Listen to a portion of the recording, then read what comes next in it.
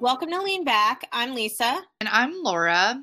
And today we wanted to talk about the insurrection.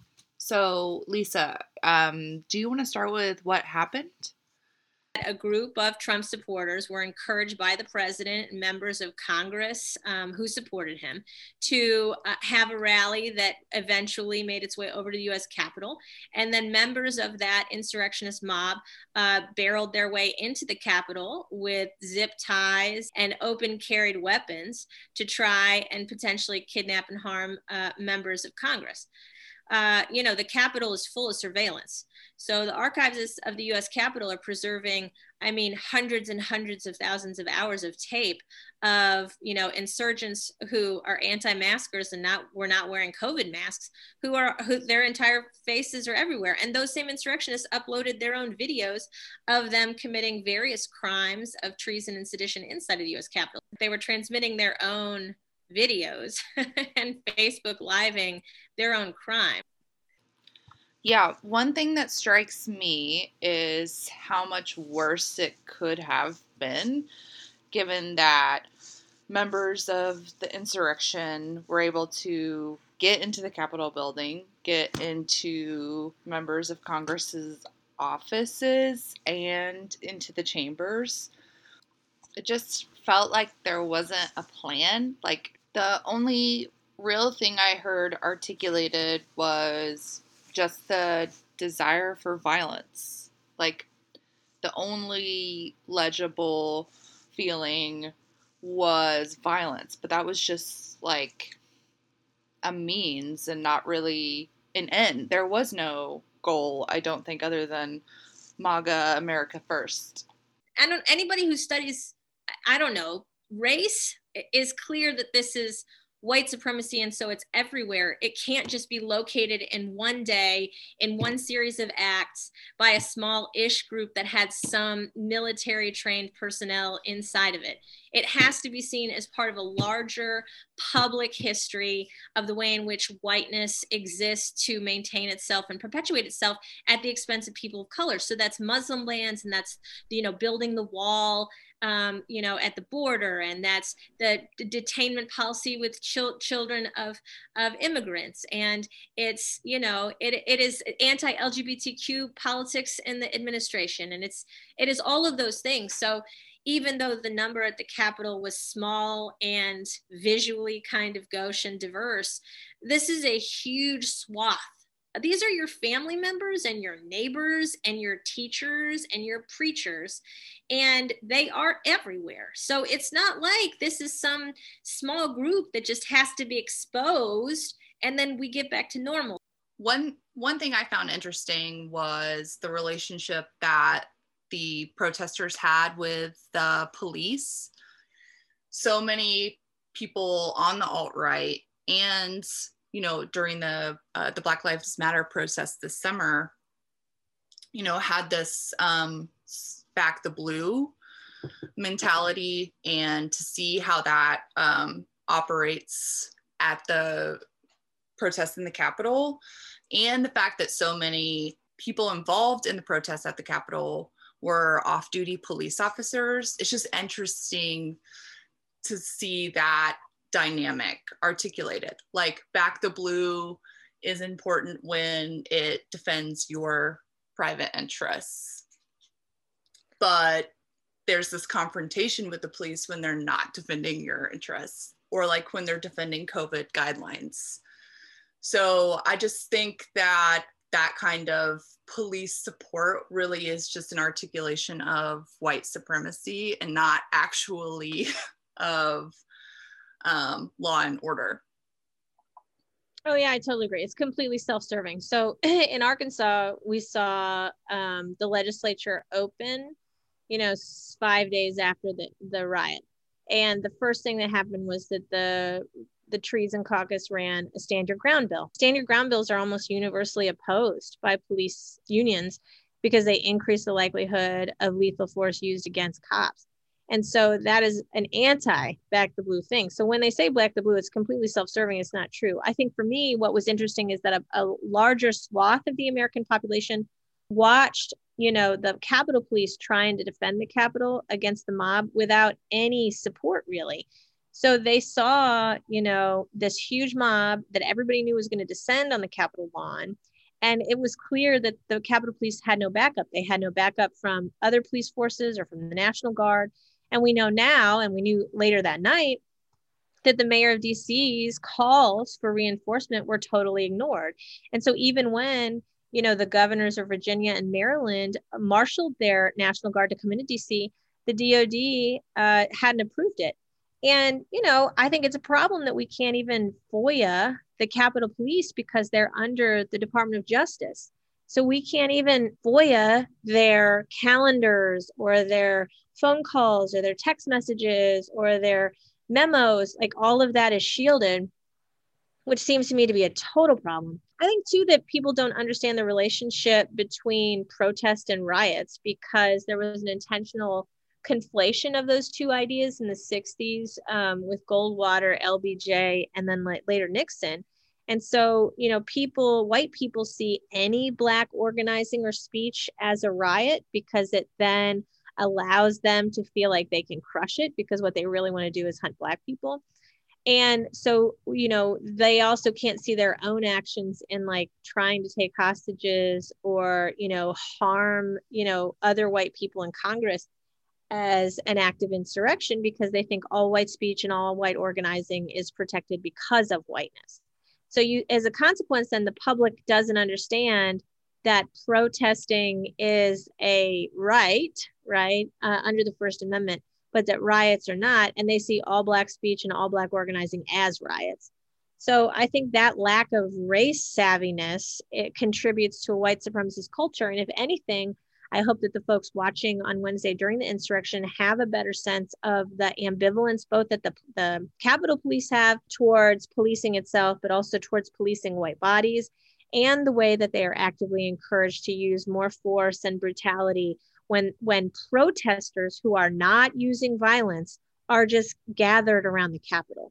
So the visual images and video of the difference in treatment between BLM protesters, or quite frankly, even the women who protested Kavanaugh's confirmation, they were treated more brutally at the Capitol than anything that happened with the MAGA rioters.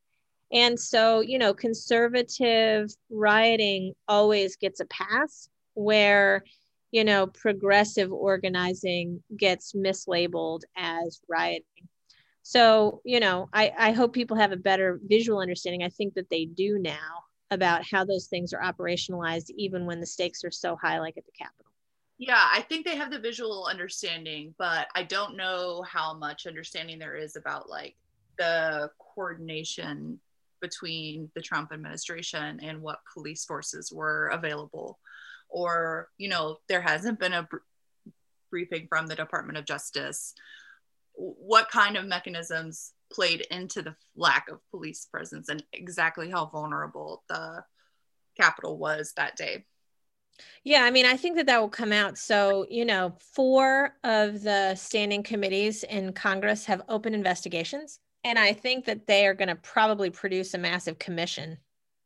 And so, they will do the work of truth. I don't know that there will be reconciliation, but it will be like the 9/11 report. And I imagine that, people will make documentaries of this moment, and it will be a major moment for a cohort, right? So for, a lot of people, 9/11 was their major security cohort. That defined their cohort in terms of their understandings of security as a generation. I think the rebellion at the Capitol and that riot, without a doubt, will be a security moment that, defines this generational cohort as their first real political memory of how authoritarianism was operationalized through white supremacist violence publicly. When I think about what people should be doing right now, like people who are deeply invested in a pluralist and multicultural democracy, that is strengthening institutions, but it's also accountability in those institutions. So it doesn't make any sense to just throw money at schools when all the teachers are white supremacists inside of them, right? It's going to take parents who are doing accountability about what's being taught in the schools. And it's going to take parents running for the school board who are invested in democratic processes. It's going to take parents and community members who are deeply invested in the debates happening in state legislatures around textbooks or right teacher pay or teacher pension. So I really think that when I look at my, social cohort, they could be doing so much more to strengthen institutions, but everybody is both so ground down by capital in the rat race and trying to stay afloat because they're underpaid and capitalism is so grueling. And they also lack the imagination to understand how they can participate in meaningful ways despite that, or even because of that. So I really see this being a time for revitalization of interest in people choosing to spend their leisure time building institutions and doing civic work that is progressive and responsible and producing white accountability and accountability in general, but that speaks to a lot of the, inequality that's feeding this white grievance culture. And insofar as the middle class and the intelligentsia don't want to do that, everything is lost. If they choose not to do this work, then we're going to succumb to massive authoritarianism as climate change accelerates. And I just really do not think that people have the imagination to see how horrible that is going to be and how totally fucking unprepared their skill sets are to manage that in the face of what will be an authoritarian, massive global movement. So we got to get it right now. And that means everyday people have to, send more money to build their public libraries and advocate for higher teacher pay. And we've got to support our frontline workers who are exhausted and who are, PTSD and who have had no support. And we have to double down and train more doctors and nurses and, and we need a Green New Deal. And it's time to do bold action. I just hope that the white liberals have the stomach for it, because the only reason that this shit is still standing is because Black voters delivered Georgia. And they did it without the support of many white folks in the Democratic Party establishment. And the sooner they get with that fucking program, the more likely it is that we're going to be able to survive the cataclysmic, crash between white supremacist authoritarianism and climate change. I worry about those elections in Georgia because a state like Georgia is flipping, especially on the expansion of the voter base, and in particular, the expansion of Black voter rights and registration.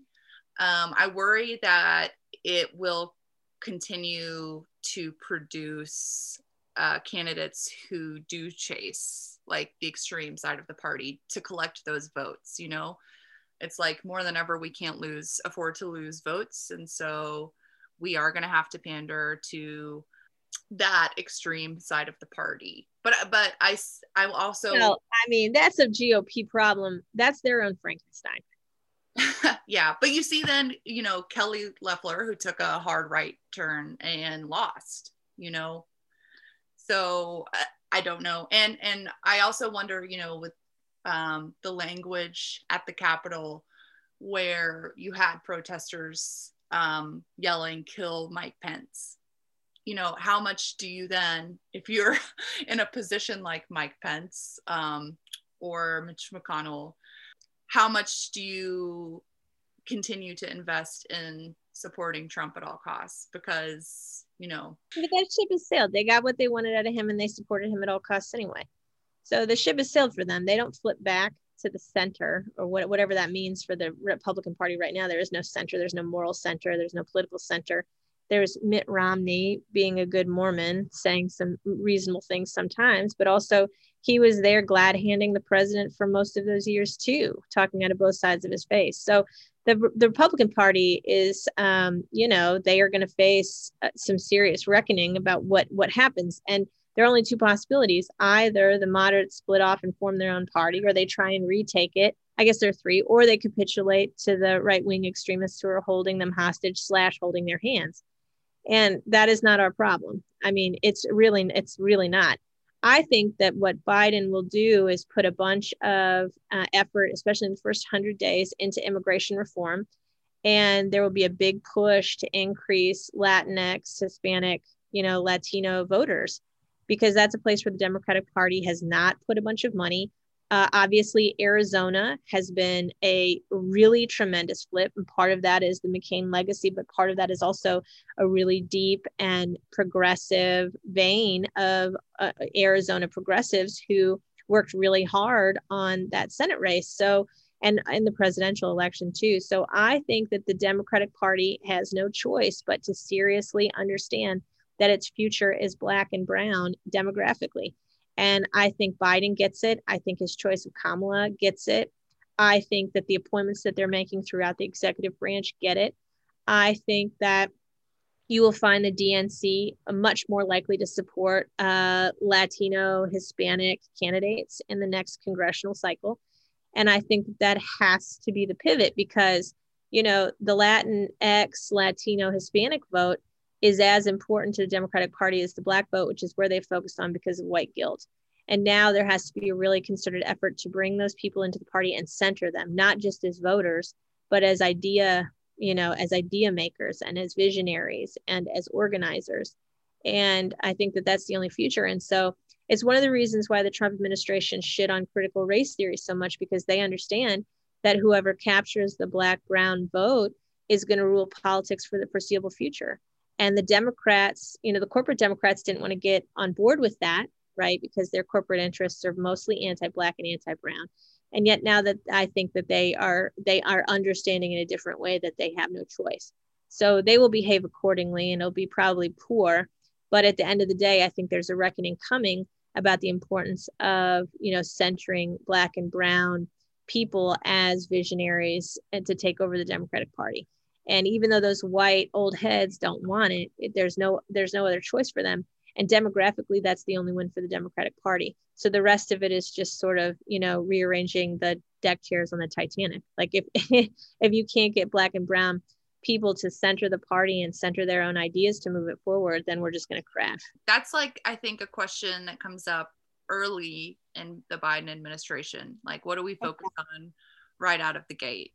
And so, I mean, that's why I'm not super thrilled about impeachment, you know, because it's like, there is this in a sense where, you know, I just think we should move on. But there's also a sense where, like, you do have to hold people accountable. So how do you negotiate that time? Because if you don't hold Trump accountable, what changes about his behavior or the amount of power he wields over the party? But it's also like, why do we still have to chase this dragon, you know, when our energy would be better spent? Because he is us. We have to chase him because he is us. He is 100% unexceptional. He is the most banal elements of whiteness, and the aspects of his presidency that liberals find most distasteful are the ones that are banal and everywhere. So we have to chase him because he is us. And by us, I mean white people, but also America, right? So he is the product of hyper individualization and shitting on the welfare state and Reaganomics and trickle down economics.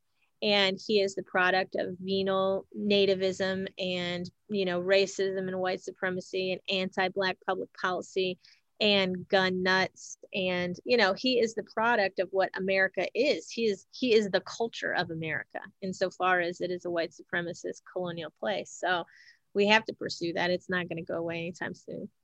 No, it's not going to go away. And there was, during this insurrection, a conversation about civil war. And, you know, gun sales in 2020 higher than ever. There is a legitimate fear that that's the path that we're heading down. I don't think so, though. I mean, you saw every major corporation in America, from Chuck E. Cheese to Hallmark to Walmart to AT&T to Ford. All of them were like, we're not going down this path. It's bad for business. And all of those financial elites, including Goldman Sachs and all the major banks, were like, fuck this. This is bad for business. So the backdoor check on democracy, surprise, is the capitalists. And the finance capitalists decided that Trump was now a loser and that the well was poisoned and they weren't going to go down that path. I will tell you that the lost cause is still lost cause. So, you know, there is a sense where the insurrectionists in the Civil War fucking lost. They got crushed. and it will happen again that way. I mean, I think that the bigger thing is, what are we going to do about our media ecology? What are we going to do about the militarized white supremacists who are living in this fantasy scape where they, you know, their grievance culture pushes them to take over spaces in the public sphere? And what are we going to do about capital? I mean, you know, if you have more wage distribution and you have a smaller rich poor gap, then the country doesn't feel so civil war-y because there's not so much inequality.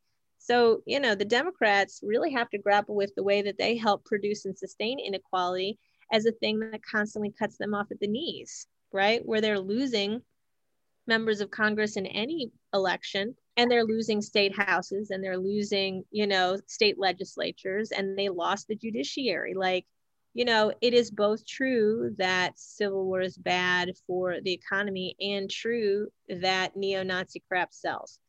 Both of those things are true at the same time, even though they appear to be contradictory. They're not, because the capital is focused on whiteness at all costs. Obviously, I don't traffic in optimism, but I actually do think there are a bunch of opportunities that exist now that didn't exist before the riot that are good for reframing the Democratic Party's values, which is a long time coming. We didn't have that conversation with Barack Obama. We definitely didn't have it with Bill Clinton. We haven't really had it since LBJ. Carter tried, bless his heart. But we really have not had a reckoning about the values of the Democratic Party and the way that they sustain and produce the very things that they say that they're trying to combat. So I think we're in for a big conversation. I think it's going to be a really bumpy ride, and I hope we get there together. But man, we just really need to get through the Biden inauguration.